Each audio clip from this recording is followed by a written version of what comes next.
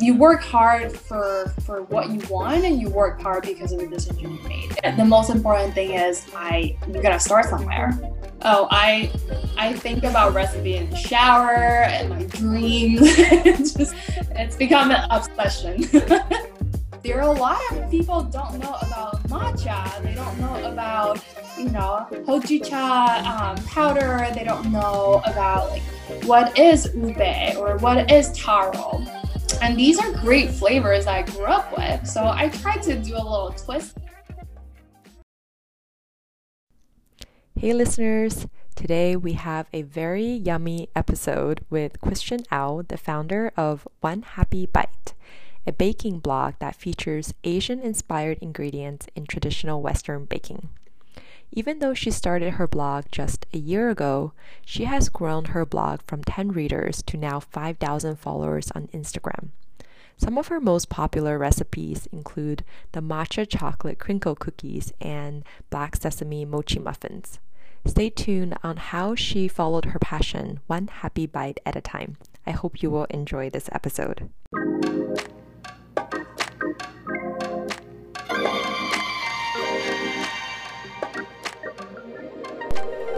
Hi everyone, welcome to the Permission to Become podcast.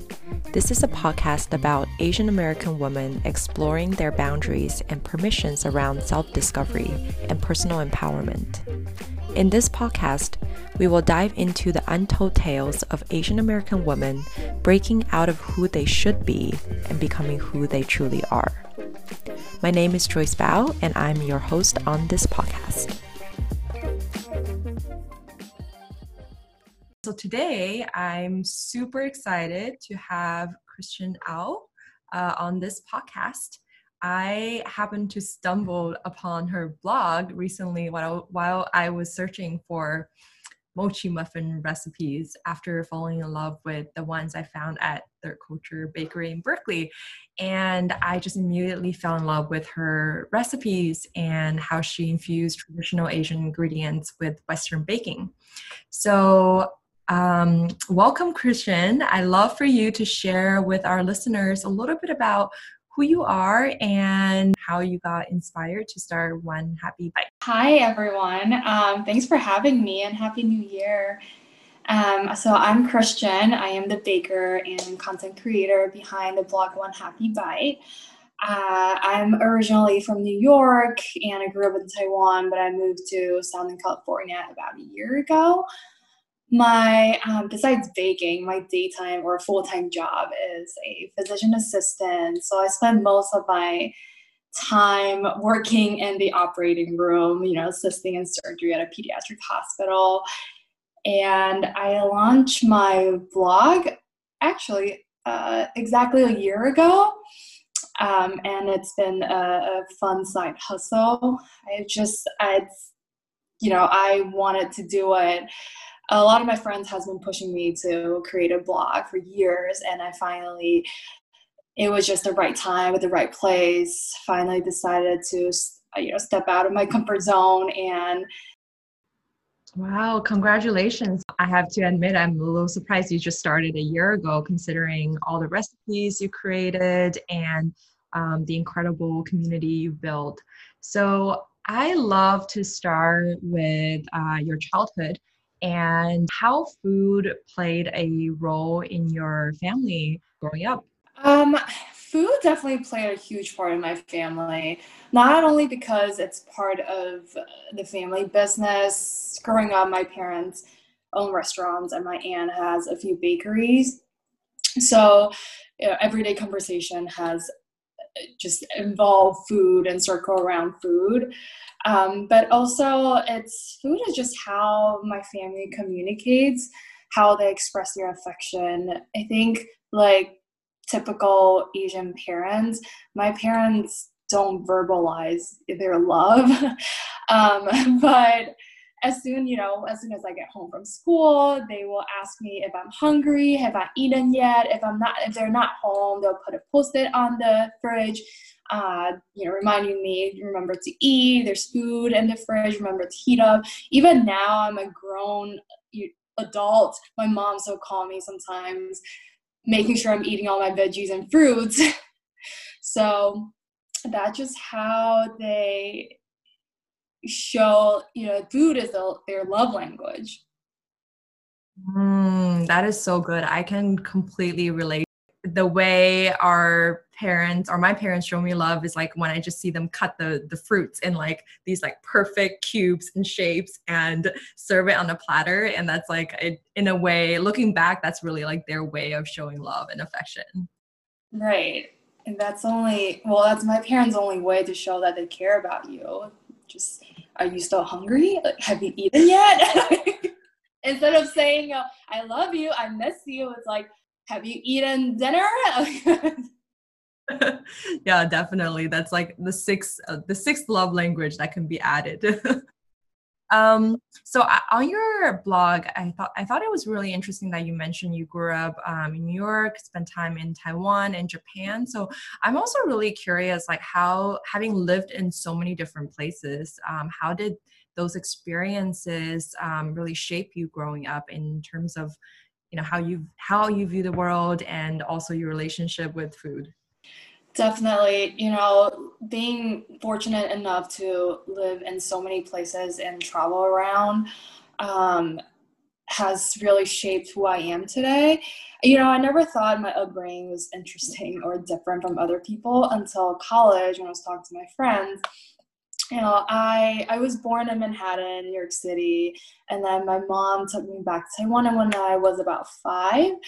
And I attended an international school in Taiwan, so I grew up speaking English, Mandarin, Taiwanese, and a little bit Japanese, just because my grandparents speak a little bit Japanese. And then I moved back to New York when I was 16, and I've been living by myself since then. My dad is definitely, I don't think he definitely not typical Asian dad, because even though they work really hard, 15, 16 hours a day, my dad made sure that he would close the restaurant and take 1 to 2 weeks off every year, so he can take us on a vacation, on a trip to go somewhere. So I think I was very lucky that I was able to travel quite a bit. And I think spending most of my childhood in Taiwan is really essential because it connected helped me with my culture as well as my family. And being able to travel and live in another part of the world and later have my life has helped me open my eyes and broaden my horizon. Yeah, that sounds like a really enriching experience to grow up and be immersed in all these different cultures and just absorb the best, I guess, of what each country has to offer. I think definitely helps me be more flexible, and I can easily adapt to any environment that like I throw myself into. So I'm curious to hear a little bit about like what were the things that fascinated you as a child? And you also mentioned that your family had a restaurant business. Like how did that play a role in your childhood? I think that I've always loved food, and I'm not a picky eater, mainly because I'm just surrounded by food all the time. And in the summer, my parents would make me work part time in a restaurant because I have to get I get rewarded for what I work hard. They want to teach me work hard, play hard, and they're also my family are also big foodie and big critic. But what's interesting is they never let me help out in the kitchen. I always go in to help out in the front. I help out with packaging, boxing stuff, but they never let me step into the kitchen. I think my mom has always said that, she wants us to get good education because she wants us to work hard, using your brain, not physical labor, because she realized that restaurant business is a lot of work. I see my parents wake up at 4 o'clock in the morning and then don't get home until 10 p.m. And it's a lot of manual labor. And she doesn't want that for us. So she kind of always steers us away from the kitchen. Oh, that's super interesting because now, looking at you, you're back in the kitchen but as a child. And it's really interesting also that your parents didn't want you guys to suffer sort of from the hard work. So I'm really curious, like as a child, like who did you actually want to become? Like, what did you want to do growing up? I wanted to be a graphic designer, specifically a greeting card designer. I've always been really crafty. I'm into arts and crafts. I remember, I used to design and make birthday cards for every single one of my family. And, I would make my own earrings, I'll make my own bracelets. I would stay late after school just to make posters. So I wanted to go to art school for graphic design. And then I think later on, I thought about being like an event planner, just because I love hosting. I love when people come together, celebration. But of course, all that didn't happen.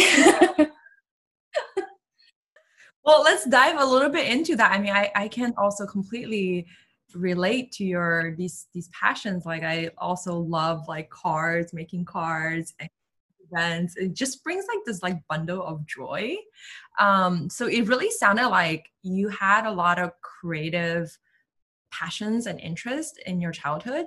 So tell me a little bit about like how that evolved into your decision of what you chose to study in college. So I actually applied for an art school, but my mom had a way of, my mom never say no to me. Whatever I want to do, she always say, okay, go do it.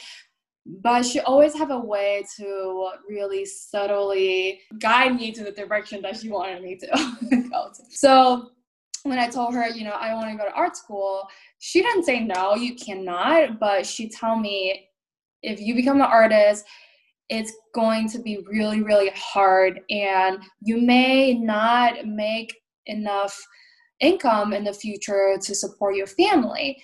So I thought about it, and I'm usually, as a responsible person, I'm like, oh well, I need to support my family. I need to take care of my parents. So I didn't end up going. I ended up picking just a science major. I think I just picked general biology. Wasn't sure what I wanted to do. I knew I picked biology just because science, besides art, science is the only other field that I'm interested in. But I didn't want to go to med school. I didn't want to go into research. So I was just kind of taking classes until midway through college. Coincidentally, my cousin's best friend just graduated from respiratory care program. So he told me that I can apply. He got a job right away after college. So I did, and I got in. So after college, so I studied respiratory care in college and became a respiratory therapist at first, before a physician assistant. I lived and worked in Boston for 3 years, and then went back to school to become a physician assistant because as a respiratory therapist, there are very limited opportunity to advance, both career and education, wise. So at that time, I had a lot of friends who were PAs, so they all encouraged me to apply. So I did. Happy with my decision, because now I am a full-time PA working in surgery. In a way, surgery is kind of arts and crafts because I'm suturing, I'm cutting. when I make a wound look really pretty, it's like, oh, this is satisfying. That's really interesting because it sounded to me like your journey of picking your career is really from the stance of like, I'm responsible and I want to make a decision that kind of looks out for my long-term like future stability perspective. And I think a lot of so I'm kind of curious then, when did this baking part kind of creep back into your life and started nudging you? College. I mean, growing up, we didn't have an oven at home. So, and even if we, my grandparents' house, I think there's a little tiny oven and it's used as storage space for pots and pans. So I've never used an oven until college. I was living in a dorm room. There is a crappy oven that everyone used and no one cleaned. But one of my roommates was one day in the middle of the night was baking Pillsbury chocolate chip cookies. And I was just fascinated. It smells so good. And I decided to dive into baking. I started studying cookbooks, watching Food Networks and exploring different recipes. And over time, it kind of just manifested into this like passionate interest. And yeah, and I realized it was just so much fun to me to do. It opens up that creativity that I was missing for a while. And I just love experimenting with multiple recipes, combining them, sprinkling a little twist on it. And yeah, I would just find any excuse to bake. If there's bake sale in school, I'll bake. If there's someone's birthday, I'll bake. Yeah, I was really surprised when I saw that you wrote you're a self-taught baker, considering like all the recipes that you created are just so creative, so interesting, and some of them are pretty daunting. Like I'm afraid to try them. So I'm really curious, like how did you find the time to develop your passion for baking? Anytime not working. So I work just only on the weekdays. At night, when I come back from work or on the weekends, that's the time when I would spend baking. Sometimes I would bake all day, Saturday and Sunday. I have a planner, which I just plan things out. Like Thursday, I would go grocery shopping for the ingredients that I need. Friday, I'll write down my recipes, see which one works, see which one, failed. And then Saturday, I would bake and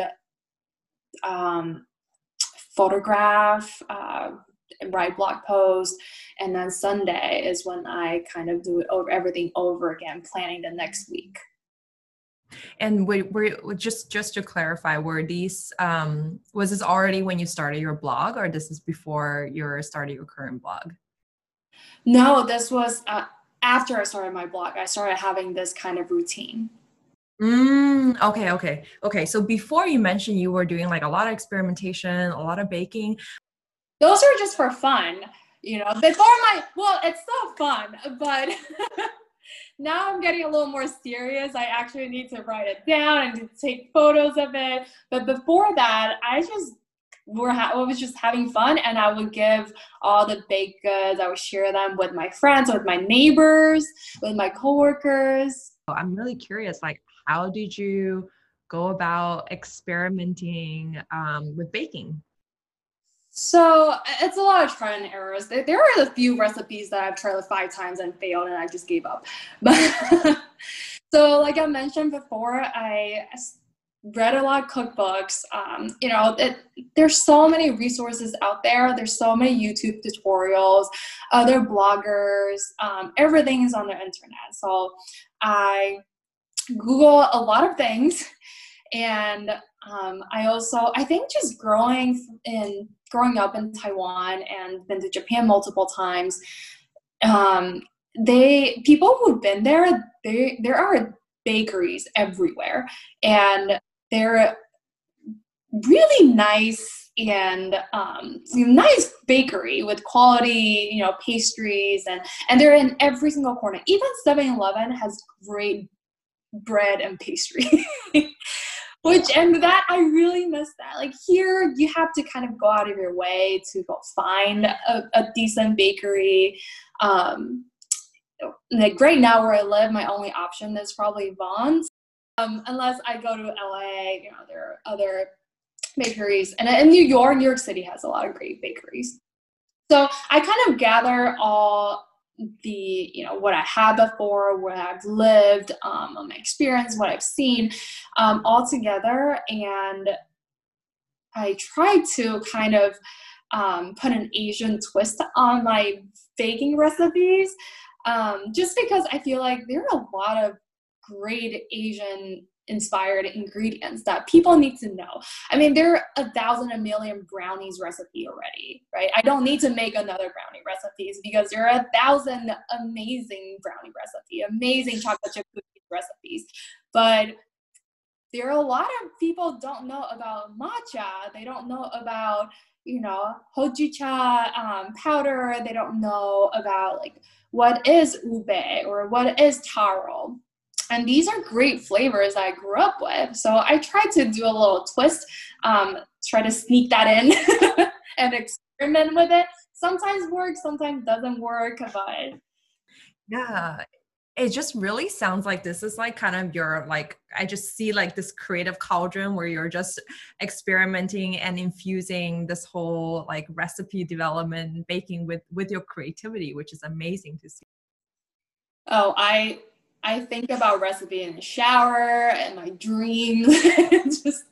It's become an obsession. I have to actually ask, what's your favorite Asian ingredient? Oh God. No, I think matcha and taro are on top of my list. I grew up eating both, so I think those two are definitely on top. Interesting. Yeah. I love matcha. Taro is definitely an interesting ingredient that's not very common, like that I don't see a lot here. Yeah, my grandma would use taro for like stir fry vermicelli. She would dice them up, put it in there. She put it in what is that? The sticky rice you eat for Dragon Festival. She would put it in there. She would also make it into a dessert with coconut milk and tapioca pearls. There's so many ways that you can. I think our listeners are going to get hungry just listen to our conversation. I know. Well, I want to drill in a little bit and start to understand, at what point did you decide to take this passion and this fun project into something more serious? Honestly, I think being in California, I noticed that, when I was on the East Coast, most of my friends are what you call like specialists. They focus on one thing and they do really well on that one thing. Either it's medicine or business or marketing. And then when I moved to California, I've met a lot of friends and a lot of great talented people. And everyone has like at least 5 titles under their resume. I met a girl the other day, she works in marketing, but she's also a model, a photographer, I don't even know, like Etsy business owner. She also do like podcasts sometimes, and everyone just hustling. This is like something that I've never experienced before.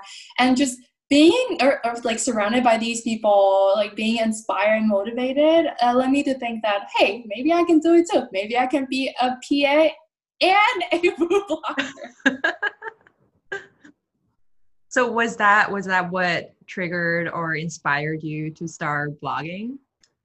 That's one of the reasons. I mean, like I said, over the years, a lot of my friends have been telling me, you need to start a blog, you need to start a blog.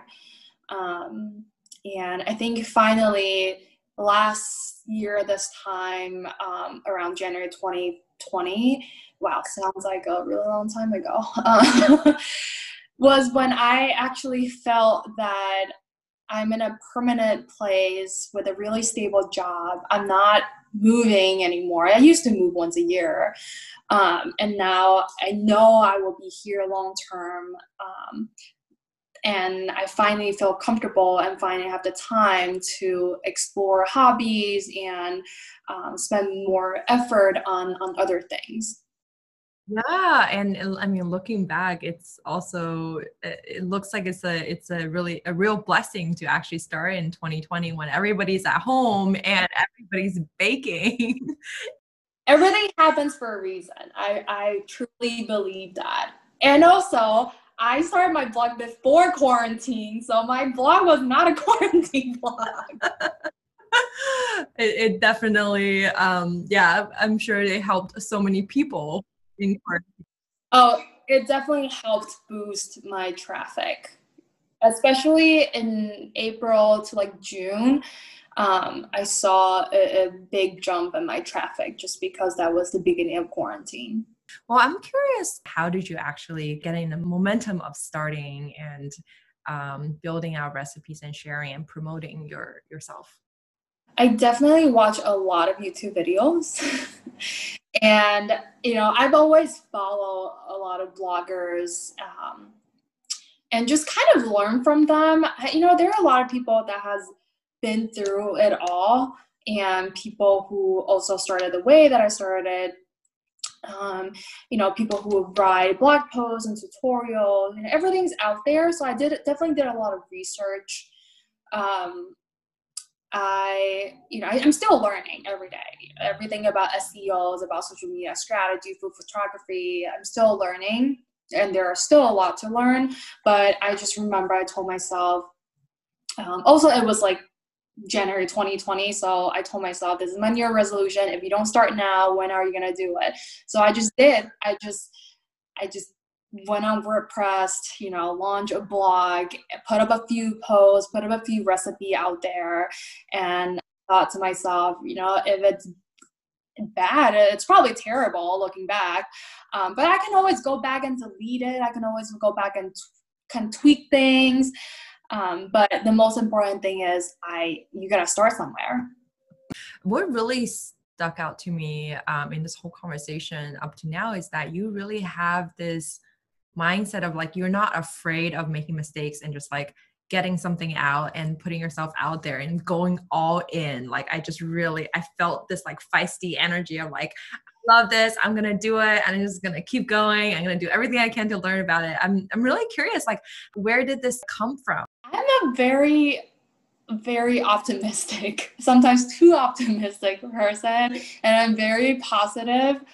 I just think if you don't try it, you would never know if it's going to work or not. And there's nothing to lose. If no one reads my blog in the first month, only 10 of my friends read my blog. If no one reads it, then what did I lose? I lose, my time, but I had fun doing it. What I lose the $10 that I spent to register for my domain, that's $10, so you never know if you don't try. I love that point of just asking ourselves, like, what do we have to lose? So I'm curious, in the process, after you launch your blog, like, when did you hit that critical mass of like it just taking off? I'm really curious, like, what was that experience like for you? I don't think it has taken off yet. I have big goals, but it's definitely been steady. Like, it's been a steady increase. Um, I think once I start having people, not just friends, but audience, and from my blog or from my Instagram, start making my recipes and then posting them and giving me feedback, that's when the wheels are really starting to run.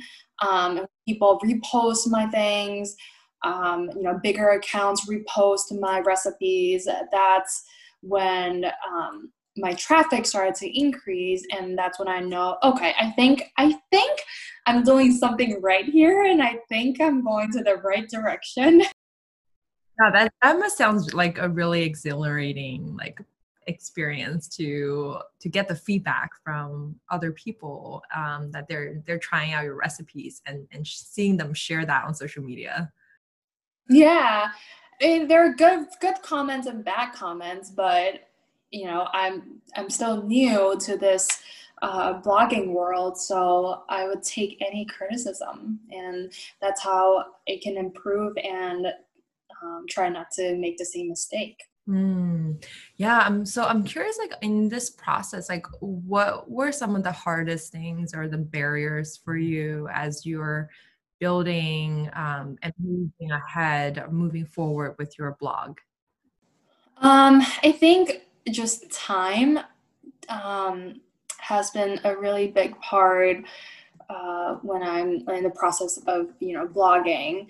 My I have a full-time job, so I work pretty much Monday to Friday. And if, I only have Saturday to test a recipe, if something fail, then I don't have any content that week or the week after. Um, and right now, another challenge that I have since it's winter is also the lighting, because the day is so short. The sun goes down at 4, and I've been shooting in natural sunlight, but sometimes I can't create something before the sun, goes down. So I'm thinking about investing in artificial light just so I can maximize my time. Yeah, I'm really curious, like, how do you actually manage time, right? So I think a lot of people might be dissuaded from pursuing their passion because they're like, well, I have all these other things to do. Um, so I'm really curious for you, like, what strategies or what techniques did you like hack together to really carve out that time for you to consistently produce content and yeah, basically be in service of your audience? Very simple. It is just a Google Calendar and a notepad with to-do list. I make a to-do list basically every day. So the night before, I'll make a to-do list for the morning, for the day, the next day. And like I told you, I would plan out my week. So on my Google Calendar, I will write, Monday, I have to post on Instagram. Tuesday, I have to post on Pinterest. And then Wednesday, I have to finalize my recipe. Thursday, buy ingredients. Friday, plan out the blog post. And then Saturday, actually bake. So I write everything down, and then I have a checklist. So whenever I accomplish a task, I would check that off. And I try to, it doesn't always happen, but I try to accomplish every single thing on my checklist for that week. And then on Sunday, I will make another checklist for the following week. That's really interesting. So you actually like broke down your task into something that you tackle every single day of the week so that it's not this like big thing that you have to do all in one day. Right. Because like I said, my time is so limited. I have to work around my full-time job. I get home so late, sometimes 7, 8 p.m. That means I only have about 2 hours that day to work on my blog. So I kind of have to divide task throughout the week, or else, I would accumulate everything on just Saturday, and that would be too much. I actually really love that. And I was actually really just in a talk today where people were talking about building habits and habit formation. And they literally used the word, you got to tackle this behemoth of a goal one bite at a time. And then I thought of your blog. One happy bite at a time. Yeah, really taking your passion forward, like one happy bite at a time. I'm also really curious, what is your process of finding your creative inspirations to come up with these recipes? I think I get inspiration from just every day. If I see something on Pinterest that I like, I saved it. If I see if I thought of something that I've had before, and I want to recreate that, I'll write it down. I have multiple notebooks, and every time I think of something, I would just write it down. And if I have like a vision, like a visual of what I want it to look like, I will even draw it out. I'm just curious, like, do these inspirations come to you at like certain time of the day? Do you put yourself in a particular mode to kind of get like creatively inspired? I don't know. It just come to me. I actually don't know. Sometimes I would just look at a let's say I would look at a picture of, I don't know, like egg tart, and I would just think like, what other flavors can I try? Can I, I can experiment with, would it be good with, hazelnut? Would it be good with sesame? And then I'll write those down, and then I'll just try it. And if it works, then I'll share it with my audience. If it doesn't, then I'll eat it, trash it. Yeah, I guess that gets to my next question of how do you define success for your recipes? That's a very good question. I think for a recipe, well, one, it has to taste good, but also taste sometimes could be very subjective. One of my most popular recipes on the blog, the coffee bean cookies, I have, many people who gave me great comments that it was good, but I also have a lot of negative comments who tell me that it's too bland, it didn't work, it didn't come together.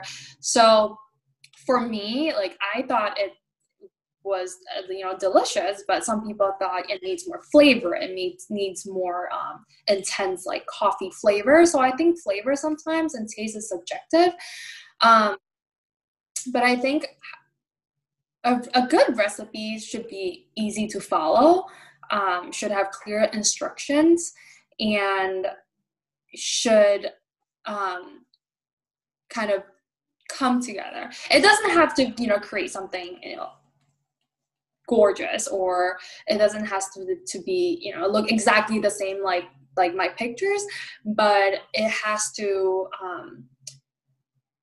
in a way that makes sense and easy for people to follow. And how do you gauge that easy meter? I'm still learning how to write a good recipes. I think I've definitely gotten a lot better than a year ago.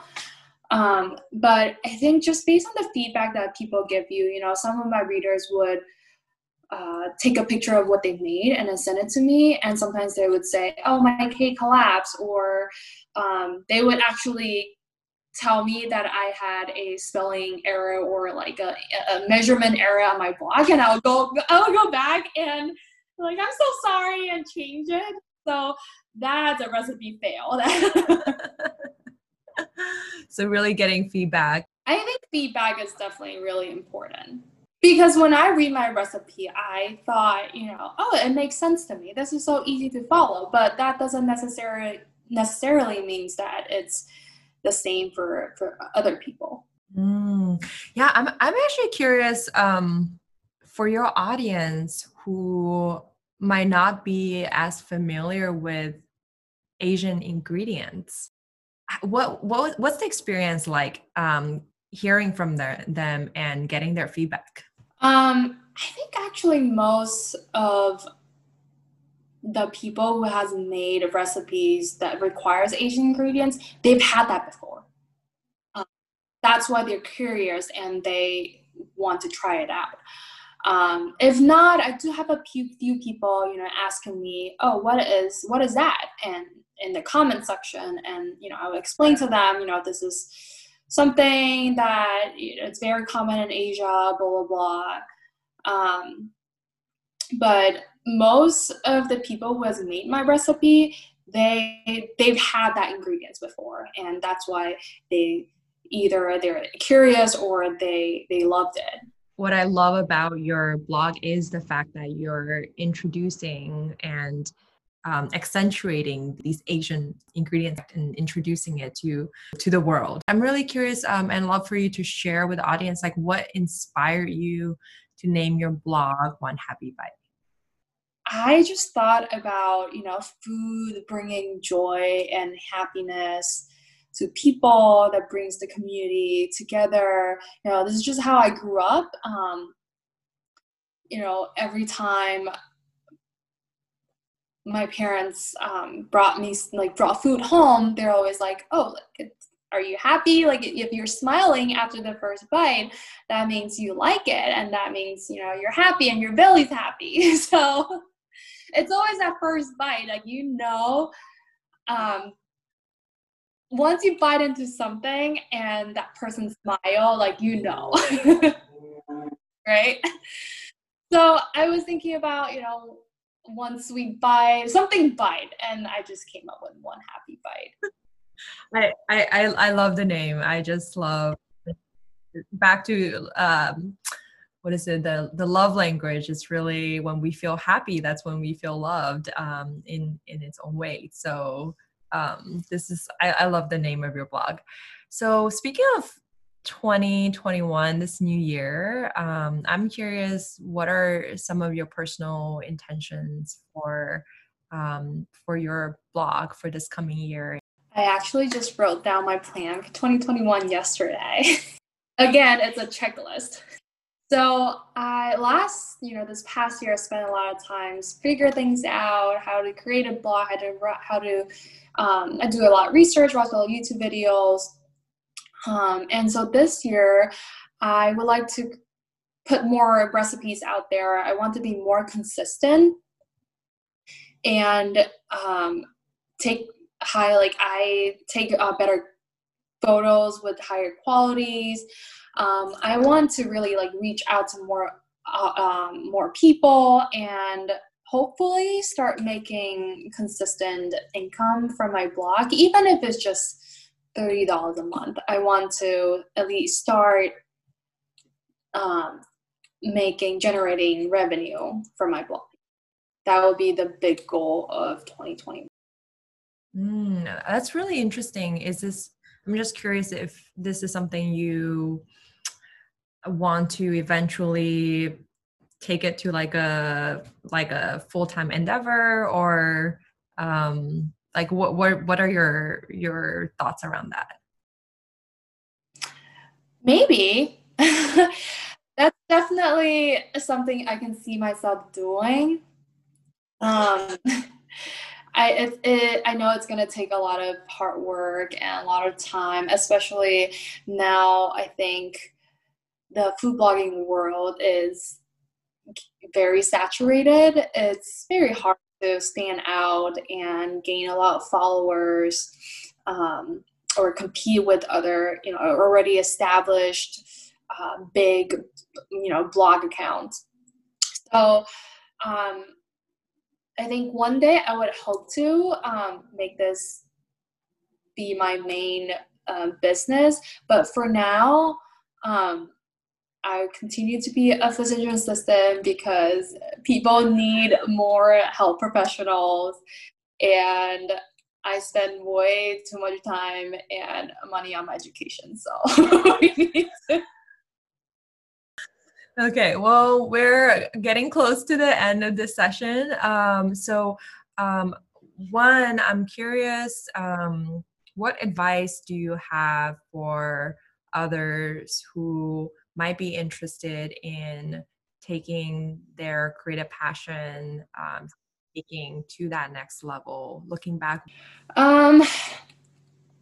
Don't be afraid. I think there are a lot of Asian female stereotypes and a lot of pressure from either your own family or from society. I think if it is totally reasonable to have fear, but if you have a strong passion about something, I said go for it. Even if it's just a small, tiny step, or it's going to take a long time to accomplish, but I would say just start somewhere. I think I I recently listened to this episode from How I Built This, and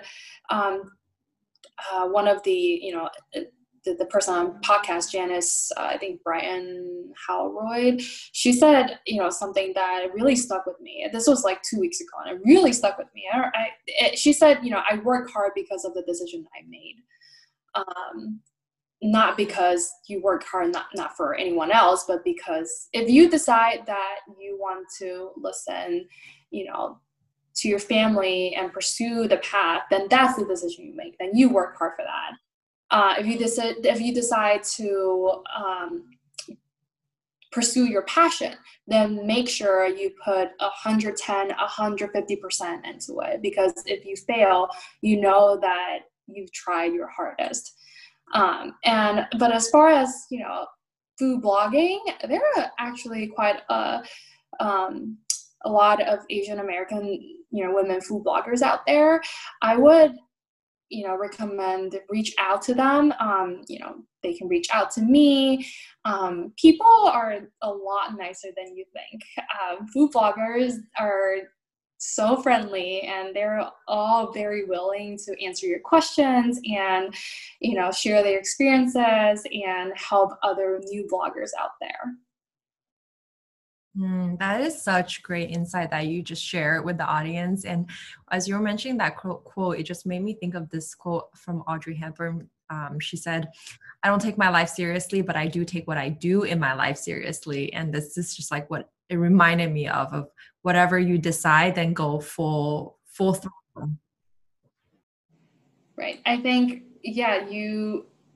you work hard for what you want, and you work hard because of the decision you made. It just stuck with me this whole time, and I actually wrote it down on my journal and my checklist.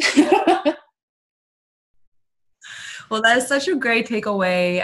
So I asked this last question to every guest on the show. So as we are constantly evolving and growing, who are you in the process of becoming in this year? I don't know.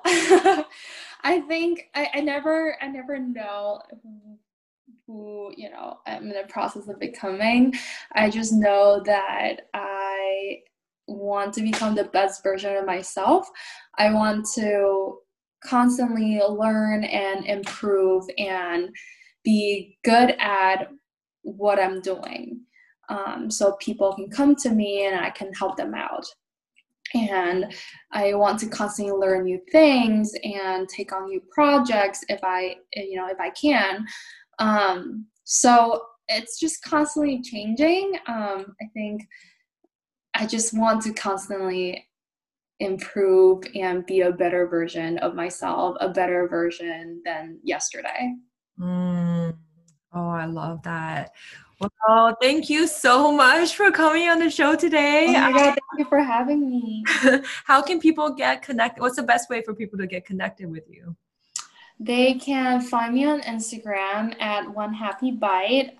They can either DM me or send me an email, or they can go to my website, onehappybite.com, and comments, or I respond to Instagram DM instantly.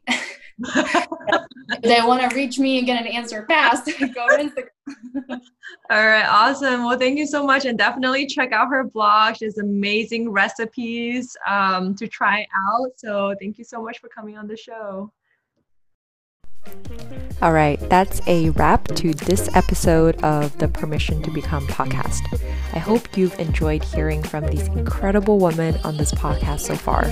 I definitely love to hear from you if you'd like to drop a comment on what type of content or guests you'd like to have on the show.